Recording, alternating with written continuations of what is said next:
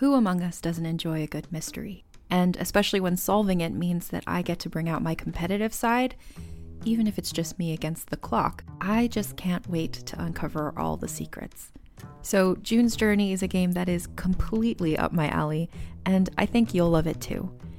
In June's Journey, a hidden object mystery game, you play as June Parker, who's on a quest to solve her sister's murder and uncover her family's many secrets. Each chapter brings you deeper into the story, and it's set in the Roaring '20s, so beyond uncovering clues, you get to experience the glitz and glamour of the time. June's Journey is definitely not a game I play mindlessly, which I love because I get genuinely invested, and a lot of it is a race against time, so there's a little fun added pressure of trying to find the clues as quickly as you can in each scene. There are also tons of ways to customize the island that you're on, learn more about the characters, and then new chapters are added weekly, so you really can't run out of things to explore. So if you think you're up to solve this case, download June's Journey for free today on iOS or Android, or play on PC through Facebook Games. June needs your help, detective. Hi, I'm Madigan from Your Angry Neighborhood Feminist, a podcast that explores the world through a personal, intersectional feminist perspective. Each Monday, I bring you a brand new full-length episode covering something from a wide variety of topics. And then every Friday, come meet up with me again for a mini What's in the News episode so you can stay up to date on everything that's going on in the world. Check out Your Angry Neighborhood Feminist wherever you get your podcasts. And Ray John.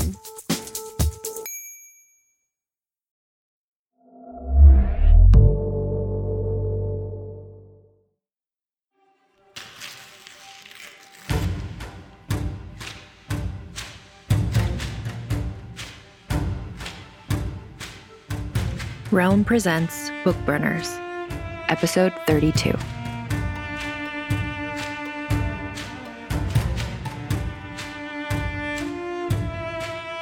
Three. 5 knights marched toward the abandoned villa. Armored from head to foot, no two looked alike.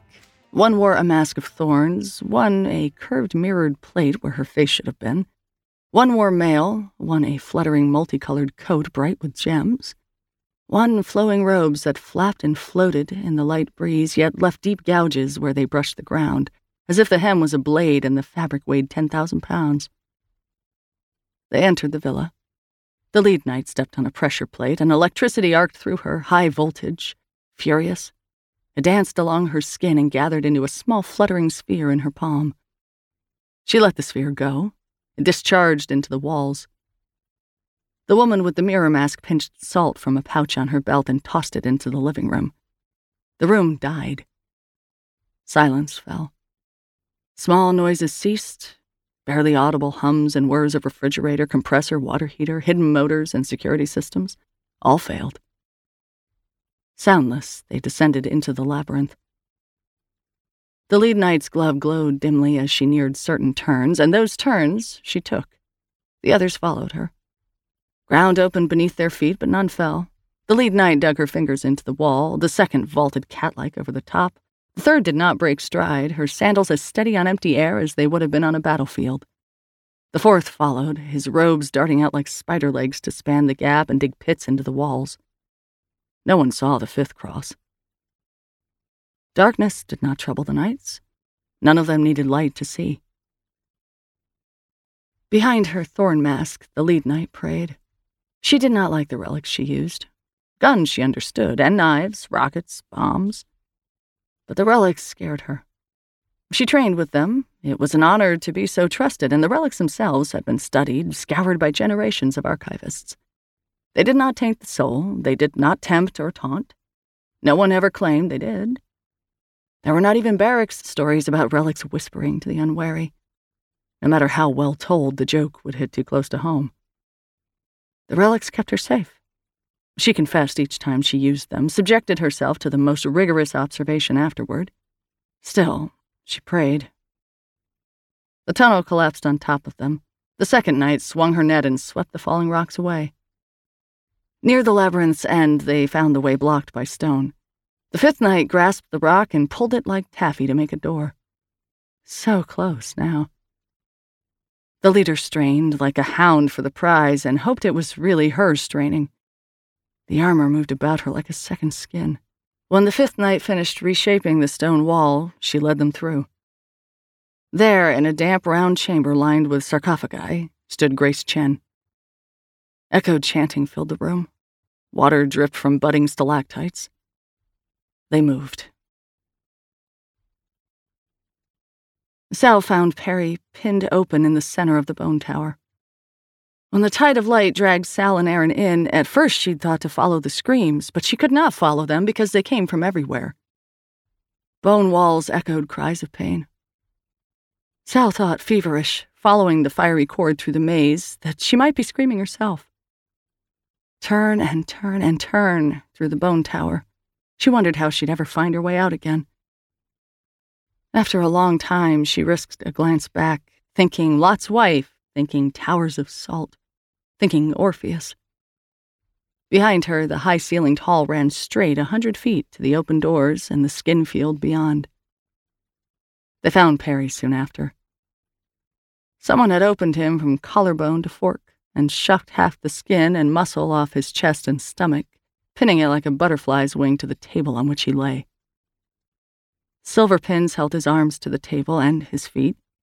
Another long, thin pin pierced his neck. His chest rose and fell.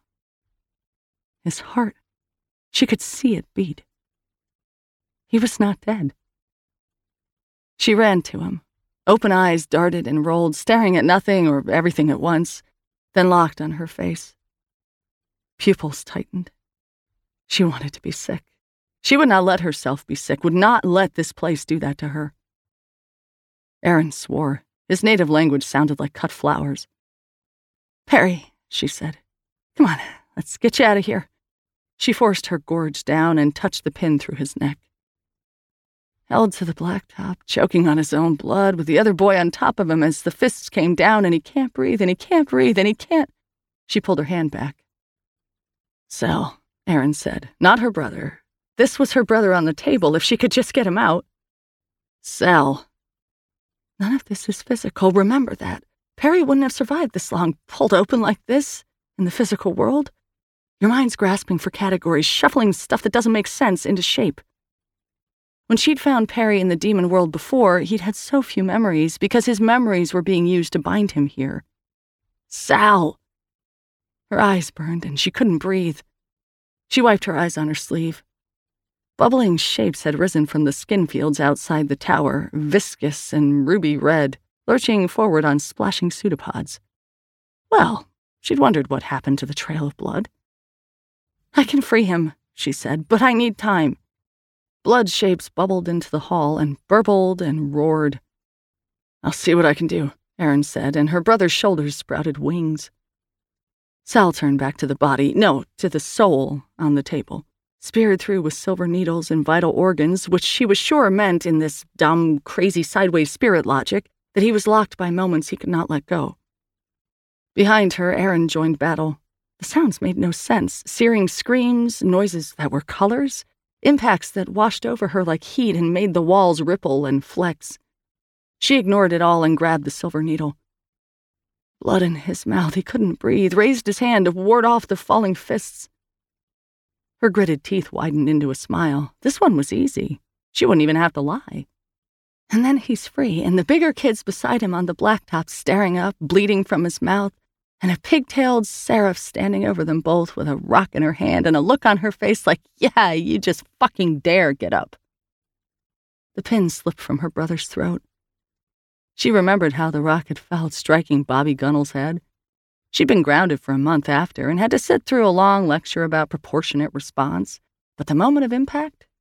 Worth it. Seraph, huh? Perry always had a flair for the dramatic. She tossed the pin behind her and did not hear it land. The walls stopped screaming. Sal. God damn it, she was crying.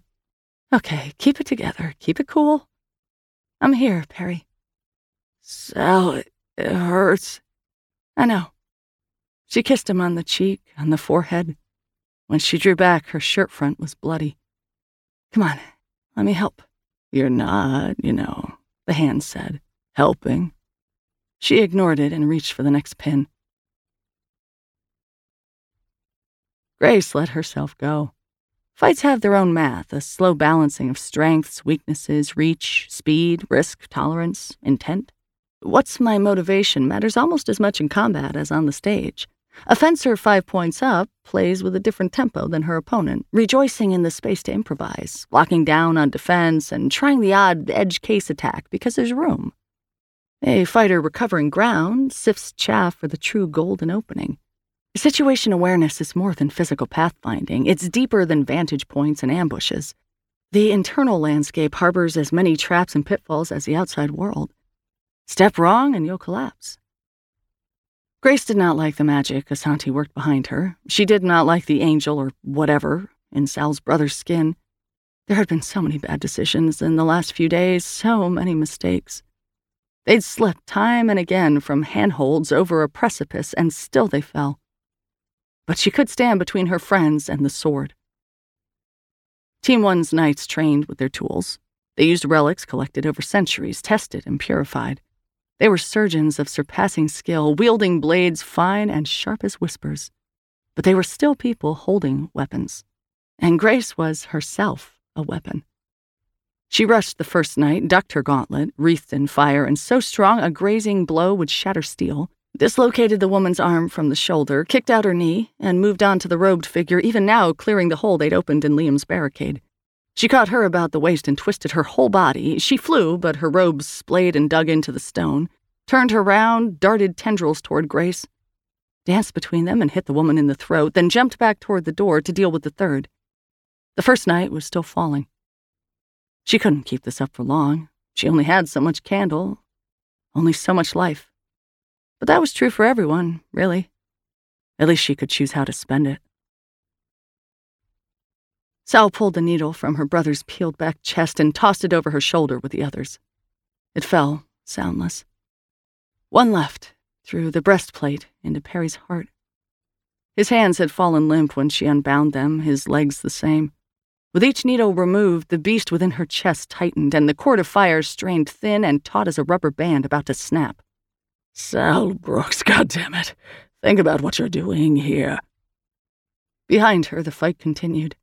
Aaron cried out in a voice like Perry's, but deeper, mixed with drums or an eagle's cry or a horn or all of the above. She did not look back. The bone tower changed around her as she unpinned her brother's soul. Was this whole place her brother's body? If so, she forced the thought away and reached for the pin. Do you really want to kill him? I'm freeing him, she said, from you. Oh, yes, the hand replied. Freedom. Where do you think he'll go when you pull out that pin? She hesitated. What body is left to him? His own, she said, knowing she was wrong.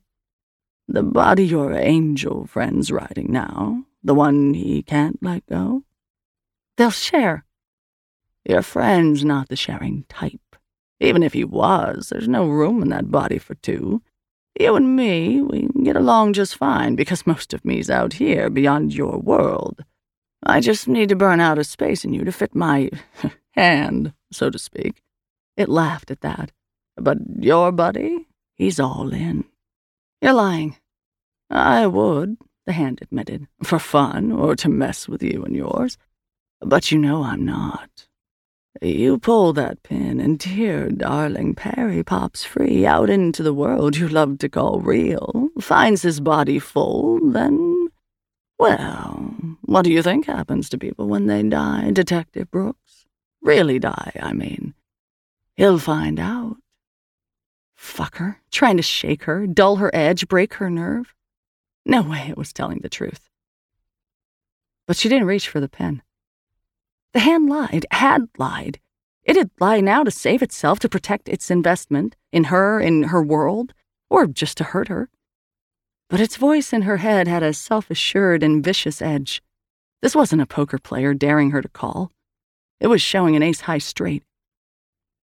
Aaron, she said. A bit busy now. His voice heavier and thicker and older than her brother's. She turned around.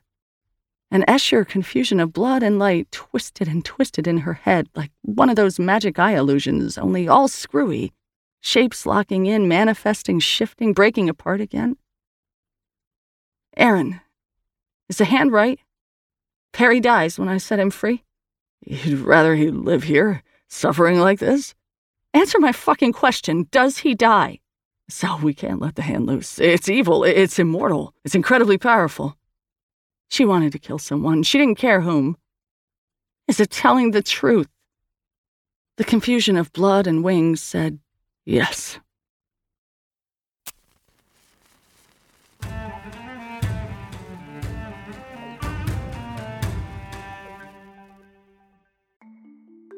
Eating better is easy with Factor's delicious, ready-to-eat meals.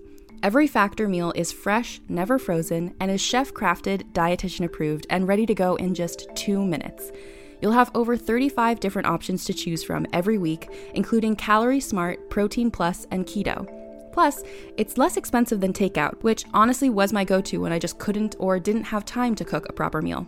So whether you're hoping to cut down on spending, being more intentional with your meals, or just want to save time, Factor can help you get after your goals. Besides their meals, which I have to say everyone has been delicious, they also have more than 60 add-ons to help you stay fueled and feeling good all day, like breakfast and midday bites. They've even got fresh pressed juices and protein shakes, and I've really enjoyed their variety pack of wellness shots. I love anything with ginger and cayenne. Factor is also flexible with their plans, so you can get as much or as little as you need by choosing your meals every week. Head to factormeals.com/burners50 and use code BURNERS50 to get 50% off. That's code BURNERS50 at factormeals.com/burners50 to get 50% off. As a podcast network, our first priority has always been audio and the stories we're able to share with you. But we also sell merch, and organizing that was made both possible and easy with Shopify. Shopify is the global commerce platform that helps you sell and grow at every stage of your business, from the launch your online shop stage all the way to the did we just hit 1 million orders stage. Whether you're selling scented soap or offering outdoor outfits, Shopify helps you sell everywhere. They have an all-in-one e-commerce platform and in-person POS system, so wherever and whatever you're selling, Shopify's got you covered. With the internet's best converting checkout, 36% better on average compared to other leading commerce platforms, Shopify helps you turn browsers into buyers.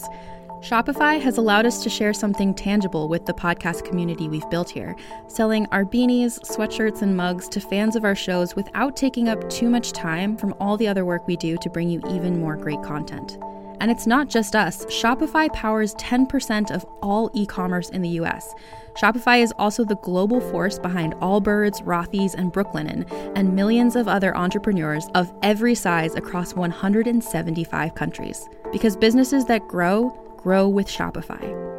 Sign up for a $1 per month trial period at shopify.com/realm, all lowercase. Go to shopify.com/REALM now to grow your business, no matter what stage you're in. Shopify.com/realm.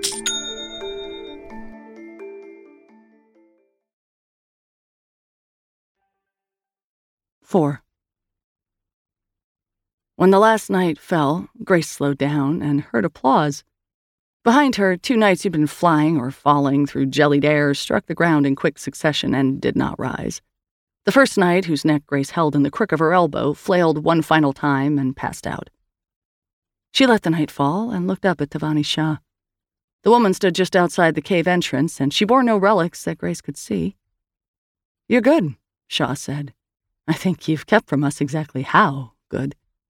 Under promise and over-deliver, right?" "That's the idea," Shah laughed. "I'm giving you a last chance to stand down." "I won't give up my friends."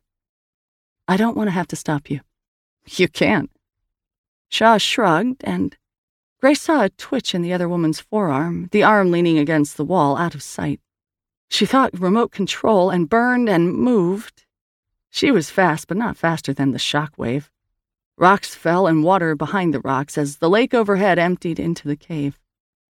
Grace dove for Shah, but the waterfall pressed her down, tossed her up, turned her in a whirlpool slurry, and she gasped for breath that did not come. Shah didn't have to wait long for the water to drain. She'd done her homework, no sense drowning her objectives, or her own team for that matter. Romans had built these tunnels. They understood drainage. The shockwave and surprise mattered more than the actual damage. Grace was fast, maneuverable, but so were flies, which was why people invented the fly swatter. She waded through the sludge, drew a syringe from her shirt pocket, and injected Grace with sedative. Inelegant, but she didn't care. She checked her nights, alive, barely, waterlogged. Ungo would not walk again for a while, possibly not ever without a limp. The rest of the team joined her, followed at last by Stretch, who wheeled his partner through the water, walking tenderly as if he hoped to spare the shine on his shoes. She wondered how he'd convinced her men to help him carry his partner through pits and deadfalls. She weighed the demon detector in her hand. "Come on, let's end this." "No," Sal said. "I didn't do all this just to watch him die." Sal. The more he spoke, the more she could see him in the center of that Escher whirl. "I can't give up this body." "You lied to me." "I didn't. I just—" "Find another way. Let him in." "There is no other way." "Make one." The fire that coursed through her was only partially her own. The hand laughed. She ignored it. "There's not enough room in this body for both of us." "Then make yourself smaller, or get the hell out, or else I'm not pulling this pin." "Then your friends die, and you die, and the hand wins." "The hand stays right here with Perry and me. And you? I bet you have something you want to do back on Earth, don't you? Something you want really badly, or else you wouldn't have needed us. So, you get him back, or we all stay right the fuck here with the hand. Should be fun. Maybe the demons will pin us all to those tables side by side." His voice broke. "There's a way. But it's not. We can't both fit in here together. Not like we are, but we can combine. I can let him into me. Not two people, not a host and a rider like you and the hand. One person." "Fuck," Sal said.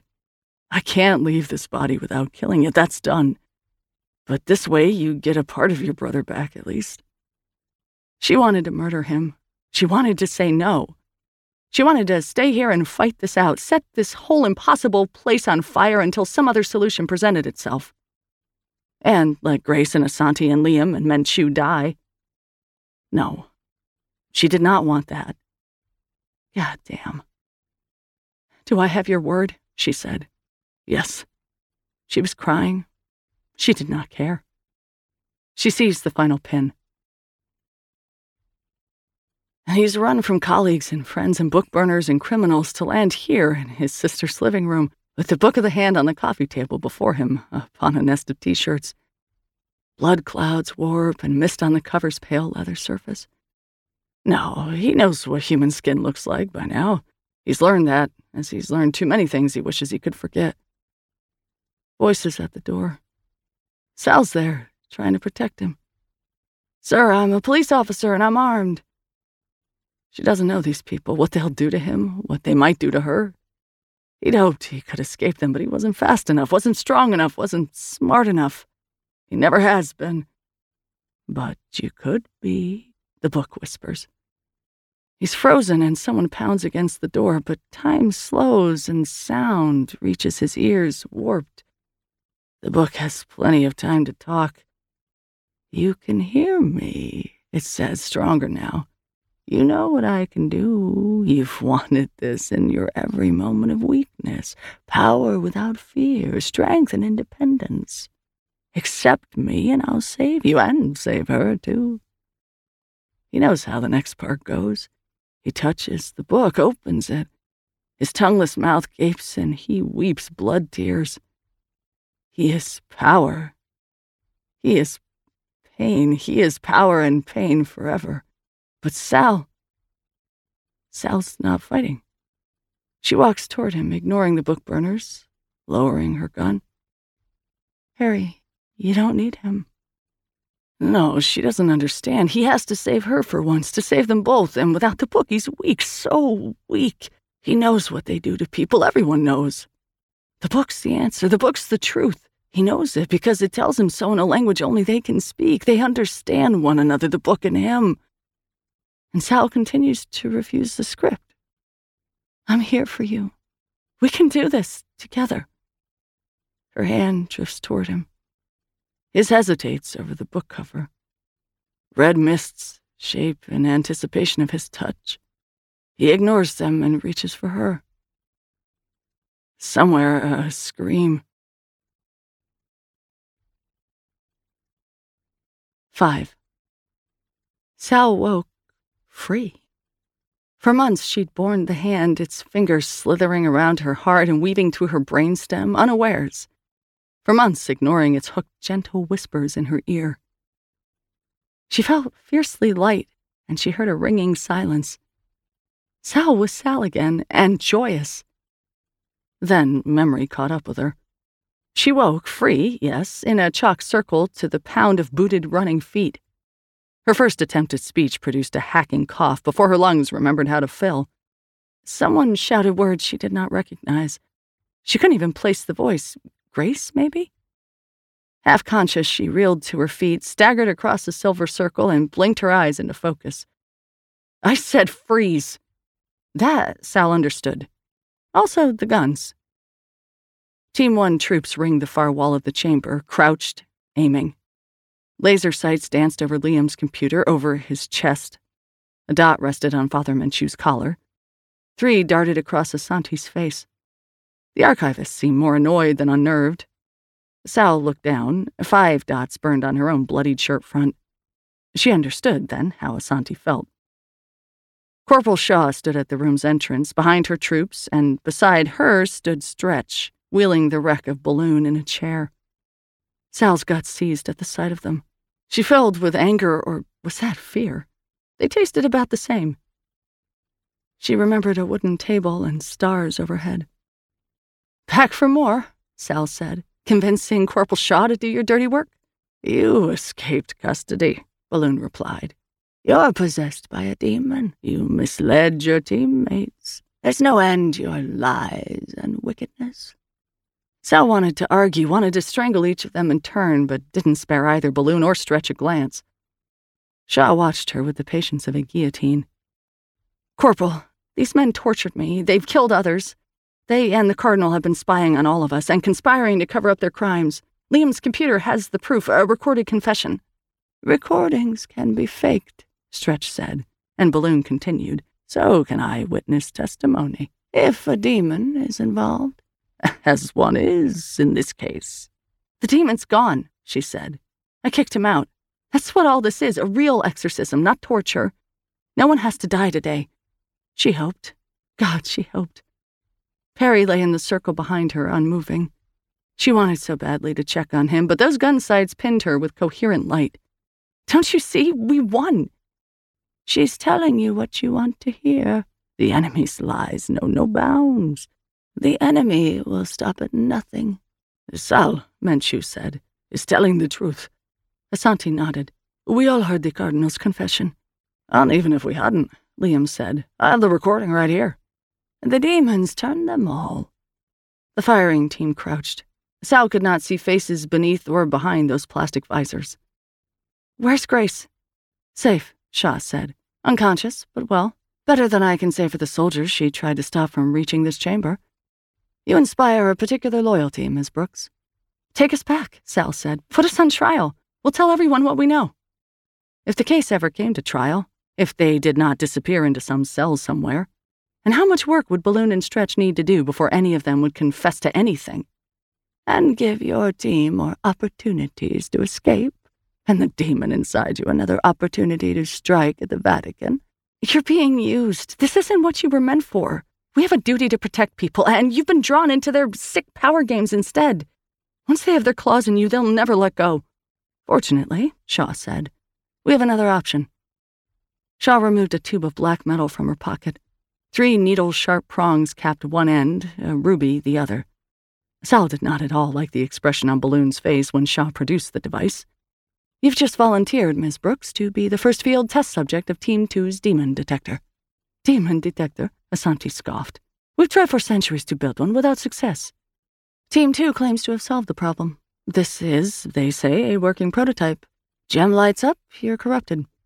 They're lying. Do you have any proof it works?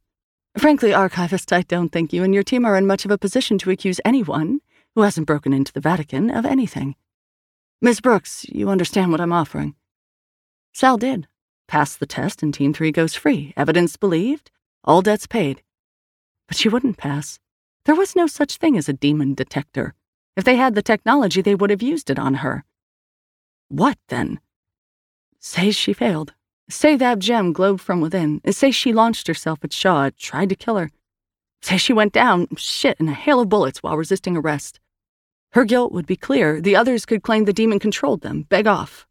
Survive, maybe. Slim odds, but better than the odds they face now. "Do it," Sal said. Menchu shouted, "No!" But when he began to move, more lasers swung to his chest. Asante's hand settled on his shoulder. "Come on." Sal glared at the corporal. "Let's get this over with." The firing team parted before Shaw's advance. She marched forward, grim and inevitable. "Kneel." Sal glared pure hatred into her, but Shaw didn't seem to notice. Sal knelt. The corporal drew her sidearm and leveled it at Sal's head. She set the detector on the floor between them and circled counterclockwise. Her first shot would take Sal through the temple. "When you're ready."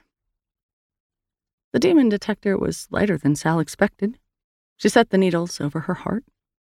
She tried to plan what she would do when the gem glowed, but now there was so little time left, she could not quite fit everything she wanted to do inside it. Perry was back, at least, or part of him. The team would be safe, and the world. That counted for something. She plunged the needles into her chest and waited for the killing light. But the jewel stayed dark. "Interesting," Shaw said and shifted aim. "Mr. Desmond, Mr. DeVos, please do not move. I would not enjoy shooting you." Sal heard an unvoiced much in that sentence. Sal forced herself to stop staring at the gem and look up. The firing team had swung their rifles round to balloon and stretch. "Insane. Preposterous. You really think—" "I think," Shaw said over and through their protests, "your own device seems to have exonerated Miss Brooks, which lends new weight to her team's accusations. Don't you agree?" Sweat ran down Balloon's cheek. Stretch tried, for whatever mad reason, to run. Shaw's gun spoke once. Stretch fell and screamed. "He'll be fine," Shaw said and offered Sal a hand up. "Come on." "What?" was all the question Sal's numbed mind could frame. They couldn't even rig a decent fake. Shaw drew a 9-volt battery from her pocket, tossed it up into the air, and caught it. A weapon in their hands indeed. "We have brains, you know." The battery vanished into her pocket. "Let's get you cleaned up. Oversight has questions, and you owe them answers. And me." "Thank you," Sal said to Shaw's retreating back. Behind her, in the circle, Perry groaned and sat up. "Sal, I dreamed—" Before he could finish, he was there.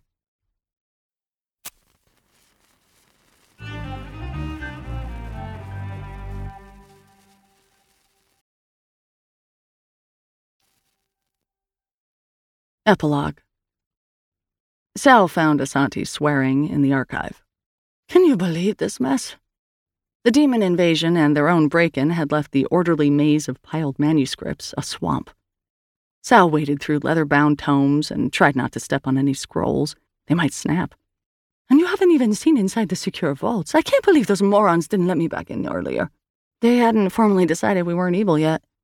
"Evil or not, this is damned inefficient." Asante strained to lift a book with a snarling face embossed into the cover and deposited it with a thud on Liam's desk, which had ended up miraculously clean after the chaos, all its loose papers knocked to the floor. "We need every second to reassemble the collection. Looks like my grandnephew's bedroom in here, only with less Kleenex everywhere." She blew dust off the book's cover. The growling face twitched, wrinkled its nose, sneezed, then resumed its mute snarl. Asante stroked its forehead. "Not to mention tracking down what's lost.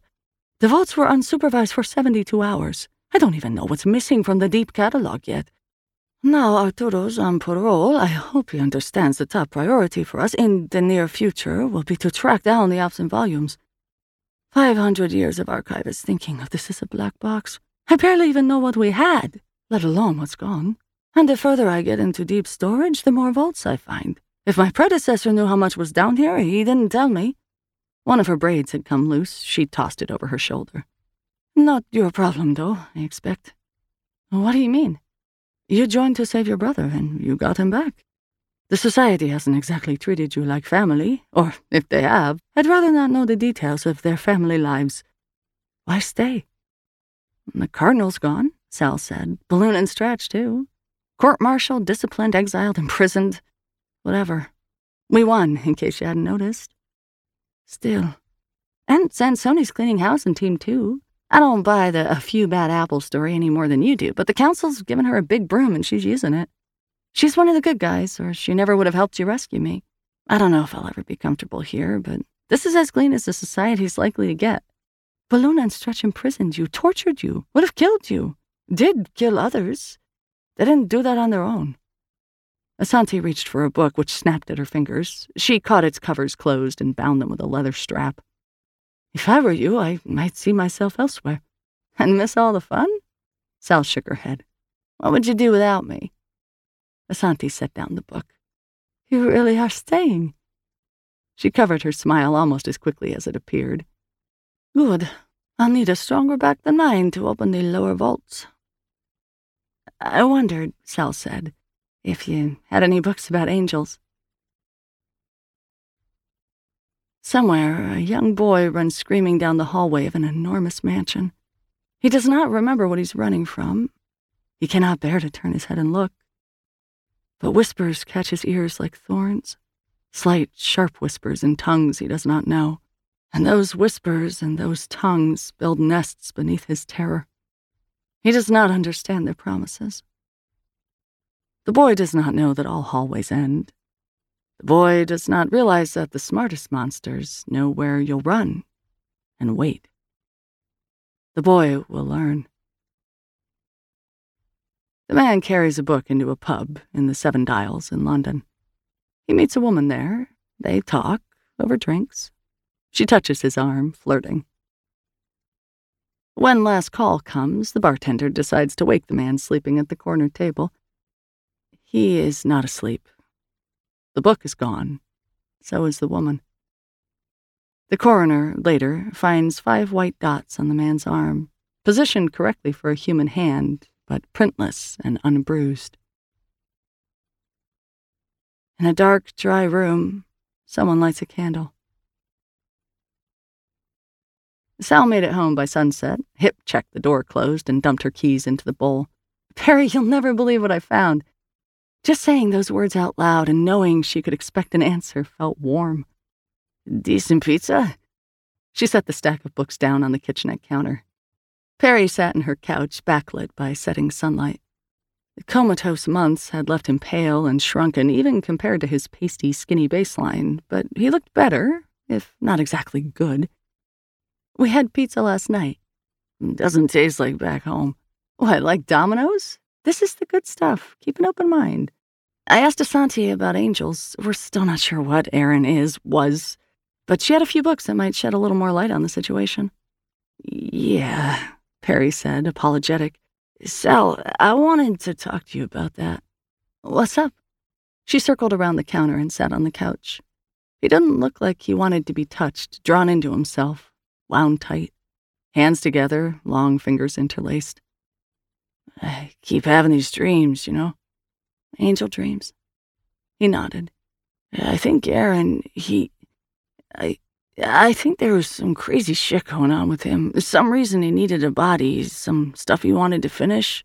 Stuff he would have, might have finished if you hadn't forced him to let me back in. I'm thinking maybe I should look into that. It's only fair, right? She gripped her own wrist. I'd be careful if I were you. There's a lot more to magic and demons than you think, even now. We're only just starting to learn what's out there. Now our names are clear, Menchu's argued us a wider mandate, and maybe we can look into some of these angel dreams of yours. Yeah. His head bobbed on his neck. I figured you might say that.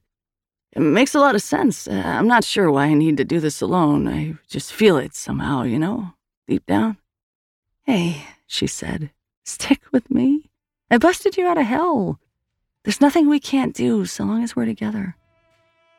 She tried to set her hand on his shoulder, but her fingers passed right through him.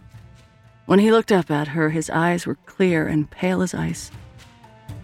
I'm sorry, he said, and then he was gone. You are listening to Book Burners, created and produced by Realm, your portal to another world. Listen away.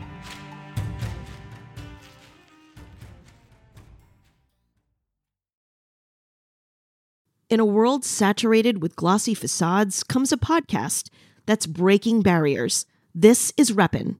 It's where we do a deep dive into subjects like belonging, to mental health, to courage, and more. On Reppin', you'll meet the faces you think you know and discover their untold stories. It's real, it's intimate, and it gives you insight into the real person behind the images. In a world of pretense, Reppin' strips it all down. No filters, no facades.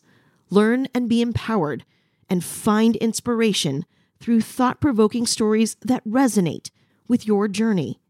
Every episode is an exploration into the truths and values that make us who we are. Representation, it's not just about race or gender. It's about you. Reppin' ensures that every voice is heard, every story is valued, so be seen, be heard, and be represented. Listen to Reppin' wherever you get your podcasts.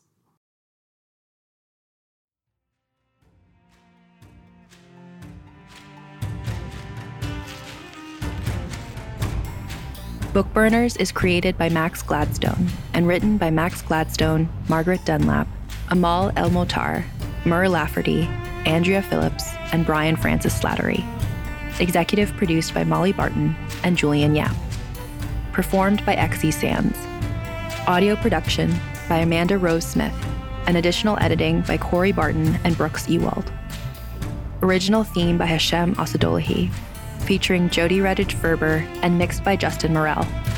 Cover art by Annie Wu. Executive in charge for Realm, Mary Asadolahi. Find more shows like Book Burners by following Realm on Apple Podcasts, Spotify, or at realm.fm.